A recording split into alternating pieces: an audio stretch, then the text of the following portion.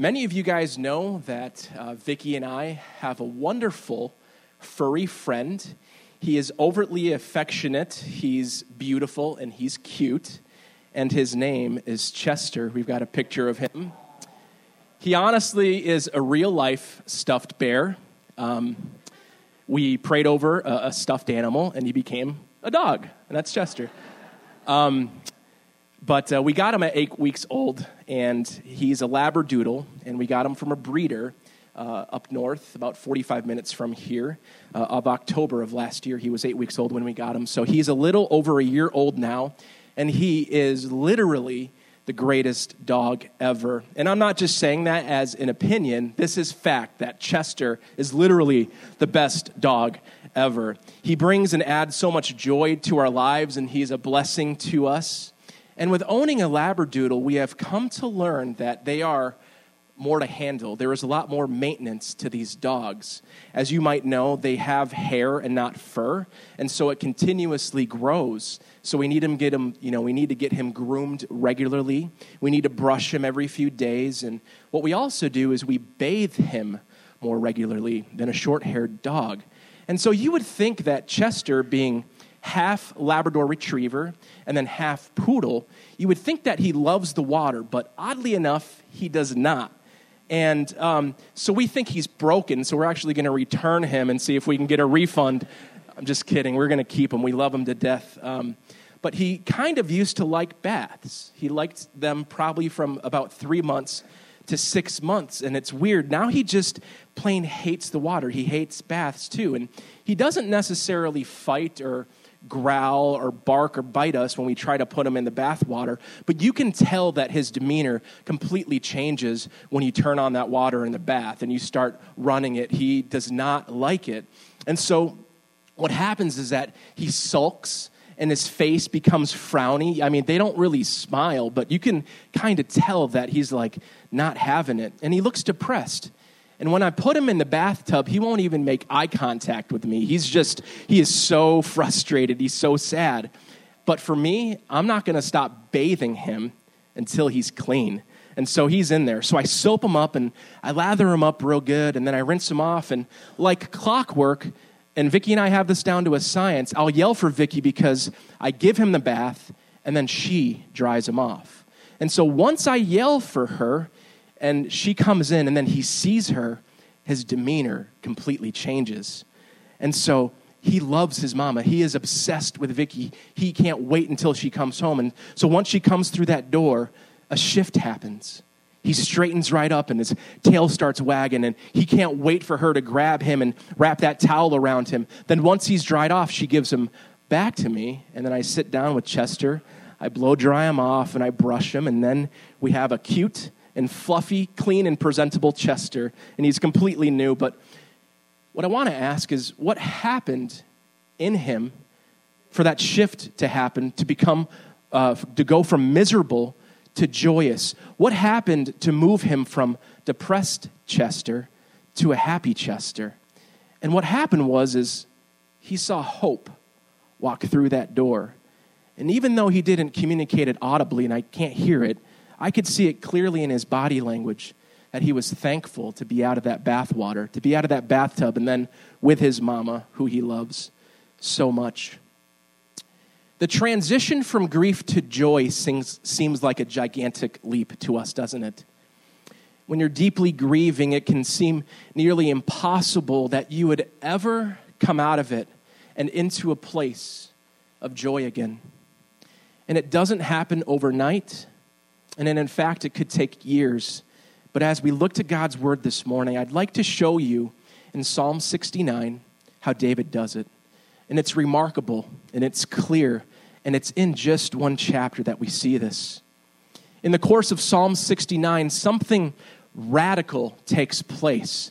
A drastic change in tone happens. Verses 1 through 29 in chapter 69 is like night. And then verses 30 through 36 is like day. Verses 1 through 29 are filled with grief and desperation and anger. And then in verses 30 through 36, they're filled with hope and in joy. And so what took place? a gigantic shift happens, and you'll see why here shortly. Being a worship leader, the book of Psalms is naturally one of my favorite books of the Bible. I absolutely love it. So many worship songs have been birthed and written out of the Psalms, and it's a natural process. And these Psalms were already written to be songs. The book is filled with a wide range of human emotion, but it's a wide range of emotion which is focused on God. And it's a book filled with so many things like poetry and music, order and chaos, praise and weeping, sorrow and joy. But virtually every emotion we feel and go through in life can be found in this wonderful book in the Bible called Psalms.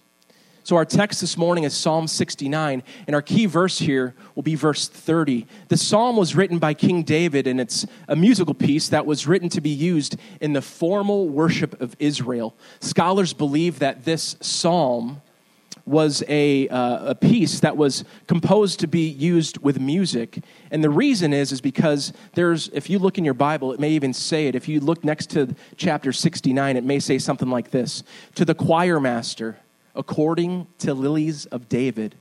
So it's believed that Lilies there is a musical piece that this psalm is intended to be sung to. And the literary genre of the psalm is a word that many of us are probably familiar with. It's called a lament. This specific psalm is a lament psalm. And what I'd like for us to remember this morning as we kind of navigate through our text is that this lament is a passionate expression of grief. And for David, the author of this psalm, it's a personal and passionate expression of that grief that he's feeling. And here we will see that this lament arises because he is suffering unfairly for his obedience to God. You might actually call it persecution. David expresses here in this psalm that he's been falsely persecuted, but persecuted for what reason? We're not entirely sure. Scholars don't know for sure, but the only clue is if you turn to verse 4, David here says, "What I did not steal, must I now restore." So here David may be actually dealing with people around him pointing fingers and accusing him of taking something. But we don't know for sure. So at the beginning of Psalm 69, David is lamenting. He's weeping. He's crying out. There is something terrible happening inside of him. And he's lamenting about this situation in life. Real quick, I want to give you just a quick flyover of what the 7 elements of a lament psalm are. And then we'll start zooming in a little bit more closely to our scripture texts. The 7 elements of a lament are, number 1, invocation. If you're taking notes this morning, you'll see it up here if you'd like. Number 1, the invocation. This is basically seeking God for help as the ultimate authority. Number 2 is the plea to God for help. And this goes hand in hand with the invocation. Number 1 and number 2 do. They go hand in hand with each other because there is literally no one else that the psalmist can turn to at this time but to God. It's a plea to God for help. Number 3, there's the complaint. And this is the focal point of all these lament psalms because it's the complaint where we actually learn what has motivated the writer to write the psalm. Number 4, the confession of sin, or sometimes it's the assertion of innocence, like we actually see here in chapter 69. Here as Christians, this really resonates with us because we should be good at confession of sin. Amen? Raise your hand if you believe that. We should be very good. All hands should be raised. If you are saved, this should be something that you're doing regularly in your prayer life. This should really resonate with us. This should be part of, integral to our spiritual lives with the Lord. When we sin, we go to prayer and we confess our sin to God or, to one another. But on the other hand, the assertion of innocence is something we might not actually relate to easily. But it's important to remember there are occasions where people are falsely accused or persecuted, as we see here in Psalm 69 with David. Number 5, the curse of enemies. In this psalm, we see David curse his enemies. And this begs the question, doesn't it? Should we still do this? Should we still curse our enemies, right? No, absolutely not. Absolutely not. We're under grace, amen? In the Old Testament, the Israelites were to be holy. They were to be separate. And the nations were supposed to flow to them. The other nations were supposed to flock to them. And occasionally, they were to pick up the sword and go to war against their enemies. But in the New Testament, as we are, the new believers, we're not to fight against the unbeliever, but we're called to pick up the sword against spiritual forces in the heavenly realm, and we're supposed to engage in spiritual warfare with our sword, which is what? God's word. Amen. Number 6, confidence in God's response. This is simply knowing and expecting God to deliver the writer of the psalm. Number 7, hymn or blessing. And at the end of these biblical laments, like we see here in chapter 69, the psalm, at the end of it, there is always a movement, and this is what we're going to focus on. There is always a movement. There is always a shift from grief to joy. And the joy here is expressed through him in this psalm that we're looking at. The outline of what we just went through, of the succession of these 7 elements, fits perfectly for this chapter 69 lament here. So let's focus our attention on our scripture passage for this morning. I'm going to read out loud verses 19 through 36, and this is actually a really long scripture passage to read, but the reason I'm doing this is because I want us to audibly hear the portion of the grief and anger that David is dealing with. And so we're going to pick this psalm at verse 19, and David here is expressing his anger. He's cursing his enemies. And then what I want you to do is I want you to listen carefully to the shift. I want you to listen to that transition that we're going to zoom in on here shortly. Starting at verse 19. You know my reproach and my shame and my dishonor. My foes are all known to you. Reproaches have broken my heart so that I am in despair. I looked for pity, but there was none, and for comforters, but I found none. They gave me poison for food, and for my thirst they gave me sour wine to drink.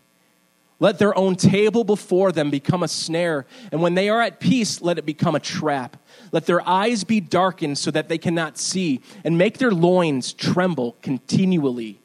Pour out your indignation upon them, and let your burning anger overtake them. May their camp be a desolation. Let no one dwell in their tents, for they persecute him whom you have struck down, and they recount the pain of those who you have wounded. Add to them punishment upon punishment. May they have no acquittal from you. Let them be blotted out from the book of the living. Let them not be enrolled among the righteous. But I am afflicted and in pain. Let your salvation, O God, set me on high. I will praise the name of God with a song. I will magnify him with thanksgiving. This will please the Lord more than an ox or a bull with horns and hoofs. When the humble see it, they will be glad. You who seek God, let your hearts revive. For the Lord hears the needy and does not despise his own people who are prisoners. Let heaven and earth praise him, the seas and everything that moves in them. For God will save Zion and build up the cities of Judah, and people shall dwell there and possess it. The offspring of his servants shall inherit it, and those who love his name shall dwell in it. Did you hear the shift into joy and thanksgiving? It happened in verse 30. I hope you heard it. I'm sure you did. David said that he will praise the name of the Lord with a song, and that he will magnify him with thanksgiving. Magnify. Magnify. There are 2 types of magnification. One type of magnification is microscopic magnification. And this type takes something small and it increases its size so that we can see it clearly, so that we can see the detail of it. Like when you use a microscope, right? To look at slides of different kinds of cells, you take a swab, you swab it over the slide, you slide it through the microscope, you shine a light through it, and guess what? You're looking at something that you can't see with your naked eye. So that's one type of magnification. The other type of magnification, you guys probably know where I'm going with this, It's telescopic magnification, right? This takes something that is large already and makes them visible to us. We can see the detail of it. How many of you guys have ever used a telescope to look at the night sky? Pretty sweet, right? You guys have probably looked at the moon. When you look at the moon with the naked eye, I need glasses. I actually should be wearing glasses, but I don't. But when I look at the moon, don't look at the sun, by the way, with your naked eyes. But when I look at the moon, just with my eyes, I can see it clearly, right? But when I take a telescope and I point that thing at the moon and you look through the lens, what do you see? You see all the craters. You see all those huge, like, round pits in its surface. And you can see the detail so much more clearly. It's amazing. This is the type of magnification that we need to see God through. He's large. He's the largest. He's the biggest. And we take him and then we behold him and increase the size of him in our spirits as we pour out thanksgiving to him. And so why should we magnify God to thank him anyways? Why is that correlated? Isn't God big enough? When we give thanks to him from our hearts, God is magnified. Thankfulness, here it is. Listen.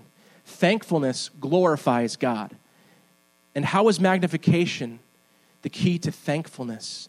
This morning, if you're a note taker, I'd like to offer 3 points here on why magnification is so important in giving thanks to God as it relates to how we move from grief, like in verses 1 through 29, into thanksgiving, like in verses 30 through 36.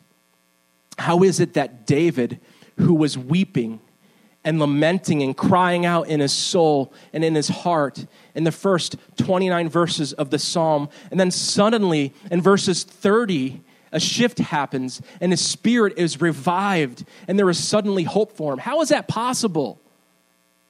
It's because he starts giving God thanks. He starts pouring out thanksgiving. But how? How does he do that? It's by magnifying the Lord. Hallelujah. Number 1, we magnify to elevate God. We magnify to elevate God. The Hebrew word for magnify is gadol. And another Hebrew synonym for magnify means to lift up or elevate. When you magnify something with a magnifying glass or a telescope, it appears to be brought up to your eye or lifted up closer to you, doesn't it? It gets bigger as you bring it closer. We need to elevate God in our lives. Our God is the Most High, the one and only true God. And think about it. In our culture, every day we're being taught over and over that being above others will help us win. It'll help us be successful. That moving up in the world is the right thing to do. Climbing the corporate ladder, moving up the ranks, going higher in the chain of command. We hear these things all the time. And those who have fought hard to be successful, many of their stories sound like this. I had to claw and climb my way up to the top. I moved from the bottom to the top, and it took everything within me, but I did it. And the kingdom of God is not at all like that whatsoever. The kingdom of God is actually flipped. And we know that from Scripture. Jesus said in Matthew 20, verse 16, that the last shall be first and the first last. Our values here on earth are completely different. In our culture and here in America, it's vastly different from what God values, isn't it? You don't need to be a rocket scientist to figure that out. It's completely backwards. Jesus came not to be served, but to serve and to give his life as a ransom for many. So how is it that we can elevate him or lift him higher than he already is? Is that a requirement of his? Does he need us to prop him up? God's position, right? He's sovereign. It's complete. It's done. He's above all else. And the answer is that we cannot lift him up any higher than he already is. Our God isn't a God who is dependent on us or our physical bodies to lift him up and then hold him in his lofty position. It's not it. The lifting of him is done in our hearts. And the elevation of him is in our lives. The key to thanksgiving is magnifying God, to elevate him in our hearts above all else, to elevate him above the other things in our lives that we hold so near and dear to our hearts. We want to protect those things. We want to live for those things. And some of us even die for those things. Elevating him, it's a positioning of him, if you will, above all that we are trusting in for our lives to be secure and complete. And David understands this. David knows this. He knows that he must magnify God to elevate him above all else in his life. He has nowhere else to turn to. He's at the lowest point of his life. The walls are crashing in on him, and even though he feels like he's drowning, he refers to a lot of water references in this psalm. He says the floodwaters are rising. He says he's in, up to his neck, and he's trying to find a foothold. But even though he feels like that, he does what he knows he needs to do. And what he does is he magnifies God by elevating him with thanksgiving. This elevating, this destroys the grief and anger, and then it sets him up. This positions David to move into joy by giving thanks. David positioned himself low, and he elevated God. It's exactly what he did. We magnify to elevate God. Number 2, what else do? We magnify to expand God.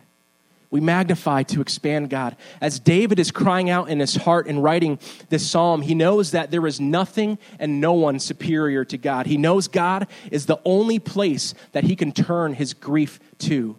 In our lives, we need to know this deep down in our hearts that God is the only one that we can turn to.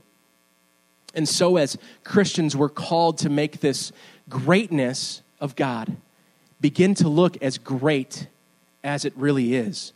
God is great. When you magnify an object, right, something happens to it. Expansion happens. The object becomes bigger and it becomes enlarged. It grows. The same thing occurs when we magnify God. As we journey with God through the years, our eyes become more opened and focused on the details of what God is doing in your life and the things that he has done. Don't you know that this is true for your life as you walked with Christ? We start to see the intricacies of creation. The other day, I think it was like 2 weeks ago, I was coming down 31 driving home to Beeville, passing by all the commercial stuff here, McDonald's, Lowe's, Chipotle, so delicious. And I'm looking, and suddenly, I wasn't aware of it at the time. I'm going through all the traffic lights and stuff, and suddenly as I kind of move out of that commercial area and it starts opening up a little bit more by the Old Key Bank, I see the sunset. Oh, my word. It just moved me. It was so beautiful. The colors were so vibrant. There was like oranges and purple and green and red, and it was just the most beautiful thing ever. It's like one of those things where you just want to stop, put your car in park, and just enjoy that sunset. I loved it. We start to see the intricacies of creation, the small, minute things that we've never even seen before, like the patterns of snowflakes, the fingerprints on your hands, but also how God might have saved you from maybe a bad crash if you would have left your house a minute earlier, how he healed one of your relatives, or maybe how he even healed you. In Romans 1:20 and 21, it says this: for his invisible attributes, namely his eternal power and divine nature, have been clearly perceived ever since the creation of the world and the things that have been made. So they are without excuse, for although they knew God, they did not honor him as God or give thanks to him, but they became futile in their thinking, and their foolish hearts were darkened. Who's they? The unbelievers, the Gentiles? Our duties is to live our lives to tell the story of Jesus in such a way that will make God look as great and big as he really is. We need to expand God in a genuine way, because this attracts the lost, doesn't it? Amen. This attracts the lost to see the real life, Jesus in us. We need to expand God in our lives so that the unbelievers see us and are like, wow, what they believe, These guys are the real deal. They have been converted. I want to know this Jesus. Even though they may be blinded by God, who is literally all around them at all times of the day, even though they might be blinded by God, he's being revealed to them in creation, in the whole world. And we can be a light to those in darkness by showing them who Jesus is through our lives, by expanding God and making him look as great as he really is. A practical way that we can expand God in our lives is by decreasing or by becoming smaller. And not by losing weight and shrinking our waistlines, which is a topic that I can stand to hear about a lot, and especially before Thanksgiving. I mean, there is so much great food just right around the corner next week. It's going to be delicious, and we'll probably be putting away 3,000 calories in one meal. Sounds awesome. Make sure you get your stretchy pants out. I will. But I think God is speaking to me about this personally, but I digress. We can expand God in our lives by decreasing. John the Baptist said it the best. You guys might remember this. In John chapter 3, he said this in reference to Jesus. He said, he must increase, but I must what? Decrease. And there seems to be a self-awareness of John the Baptist at this point. It seems to be that he knows his position. But I don't think it's just a self-awareness that he's feeling. Rather, I think that this is a Jesus awareness. He knows that Jesus must increase. And that was John the Baptist's life. That was his call. That was his kingdom duty. This was his assignment to prepare the way of the Lord. And so John knew his position. He knew that Jesus must what? Increase, enlarge, become bigger. And that John himself, he knew that he needed to decrease his inner man. Point number 2, we magnify to expand God. Last point here this morning. Number 3, we magnify, obviously, to what? To thank God. We magnify him to thank him. Our key verse this morning is verse 30 in Psalm 69, and it says, I will magnify the Lord with thanksgiving. When we give thanks to God from our hearts, God is magnified, plain and simple. Thankfulness glorifies God. And why is that? Why do we utter the words in our prayer time with God? I literally just did it in worship. I said, thank you, Jesus. This is constantly flowing out of our mouths. If you love Jesus, this constantly happens. Thank you, God. Thank you, Jesus. Thank you, Lord. It flows from our lips, but I want to ask you this morning, is it connecting with your heart before you utter those words?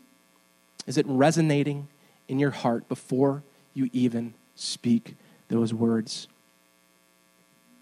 Why does thankfulness glorify and magnify God? The answer is simple. It's because it is better to give than receive. In Acts, the Apostle Paul speaks to the Ephesian elders, and he tells them to remember the words from Jesus, that it is more blessed to give than it is receive. When you say thank you, you are giving something. You are giving thanks. It's a great feeling to actually receive that.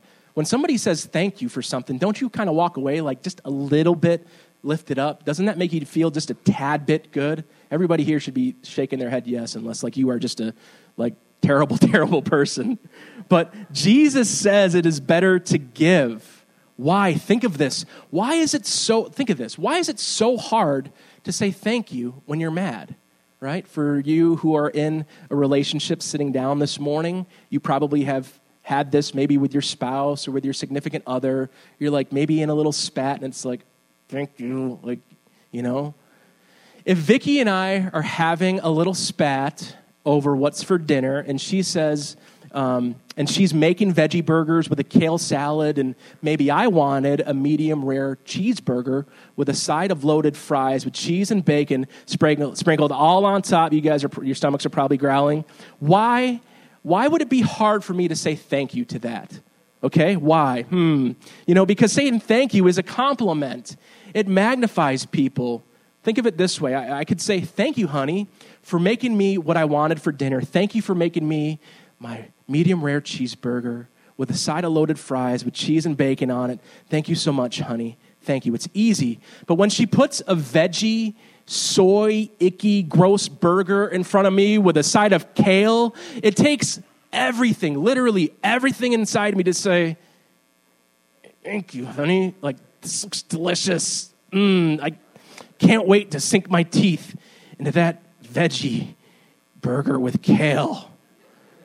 Ugh. Kale. Genuine gratitude that comes welling up from our hearts towards God expresses that he is magnified as the sole source of our blessing.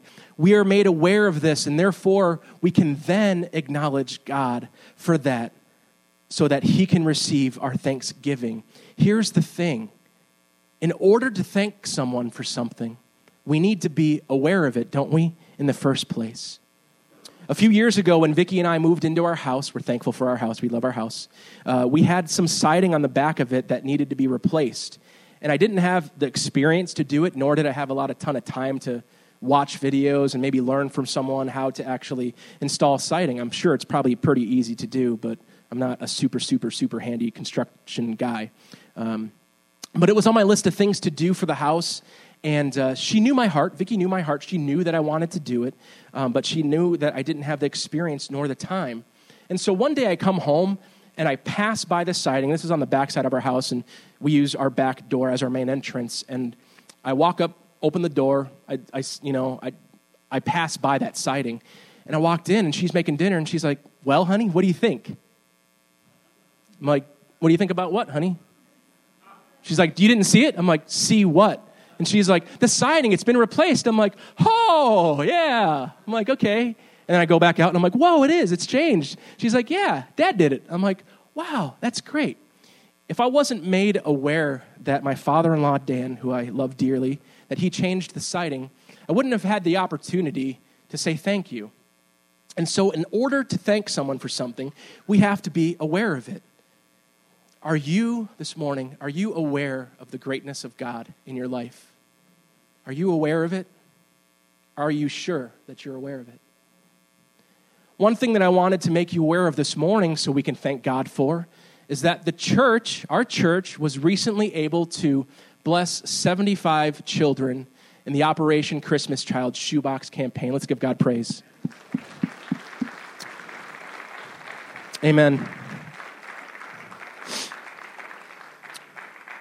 We gave not so that we could be thanked, right? We gave so that God could get the glory. We also want to thank the Sunshine Seniors. Mayor and Giles, thank you so much for doing a wonderful job this year again with the shoebox campaign. Praise the Lord. So we magnify to thank God.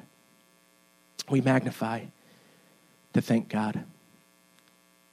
The killer to our thankfulness to God is the ever so present love of ourselves.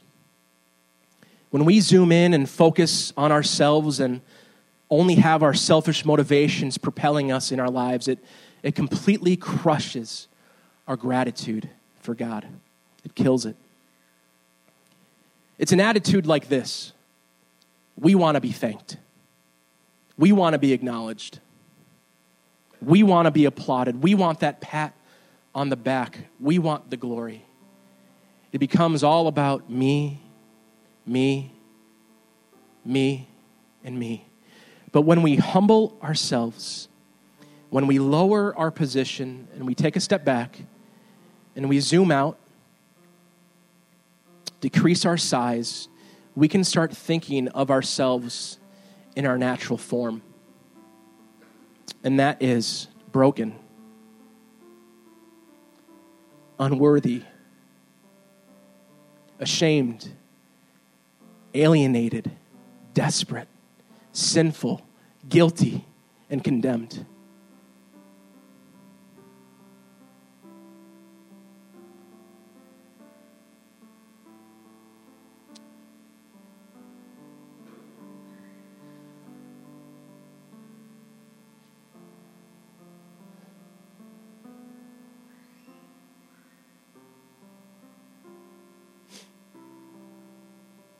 But Jesus came to seek and save the lost. He came to seek and save our lost hearts. He lowered himself. He lowered his status to the lowest form and came as a servant. being God himself, he didn't take the status to elevate himself. He came to earth and lowered himself. He left all of the riches of glory of heaven, and he came to live the life that we could not live. And that is a perfect and sinless life. And he died the death that we so deserved. And he defeated death by resurrecting. Jesus made it possible for us to magnify God through elevating him, expanding him, and thanking him. Jesus lowered himself, becoming less in the form of a servant, so instead of being broken, we could be healed, worthy in him, unashamed through him, no longer alienated, but known by him, completely satisfied, completely whole, and completely saved, without guilt and condemnation. We're now able to express our gratitude to him with thanksgiving. Church, friends, I ask you to leave this church here with thanksgiving in your hearts. Let's magnify our God with much thanksgiving. He is worthy. As the rest of the worship team prepares to close us out in a chorus, I have a simple way that I'd like for us to reflect on this word. I have a few questions that I'd like to ask and for us to think on. And before I ask these questions, I'd like to just seek the Holy Spirit to help us discern in our hearts the answers to these questions. Holy Spirit, search us. Let's do this together. Let's quietly ask the Holy Spirit to search our hearts. Thank you, God.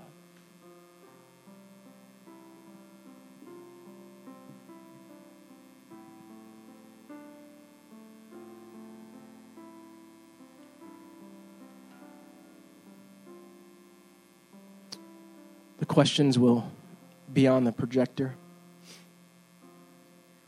But let me ask you, this morning, in your lives,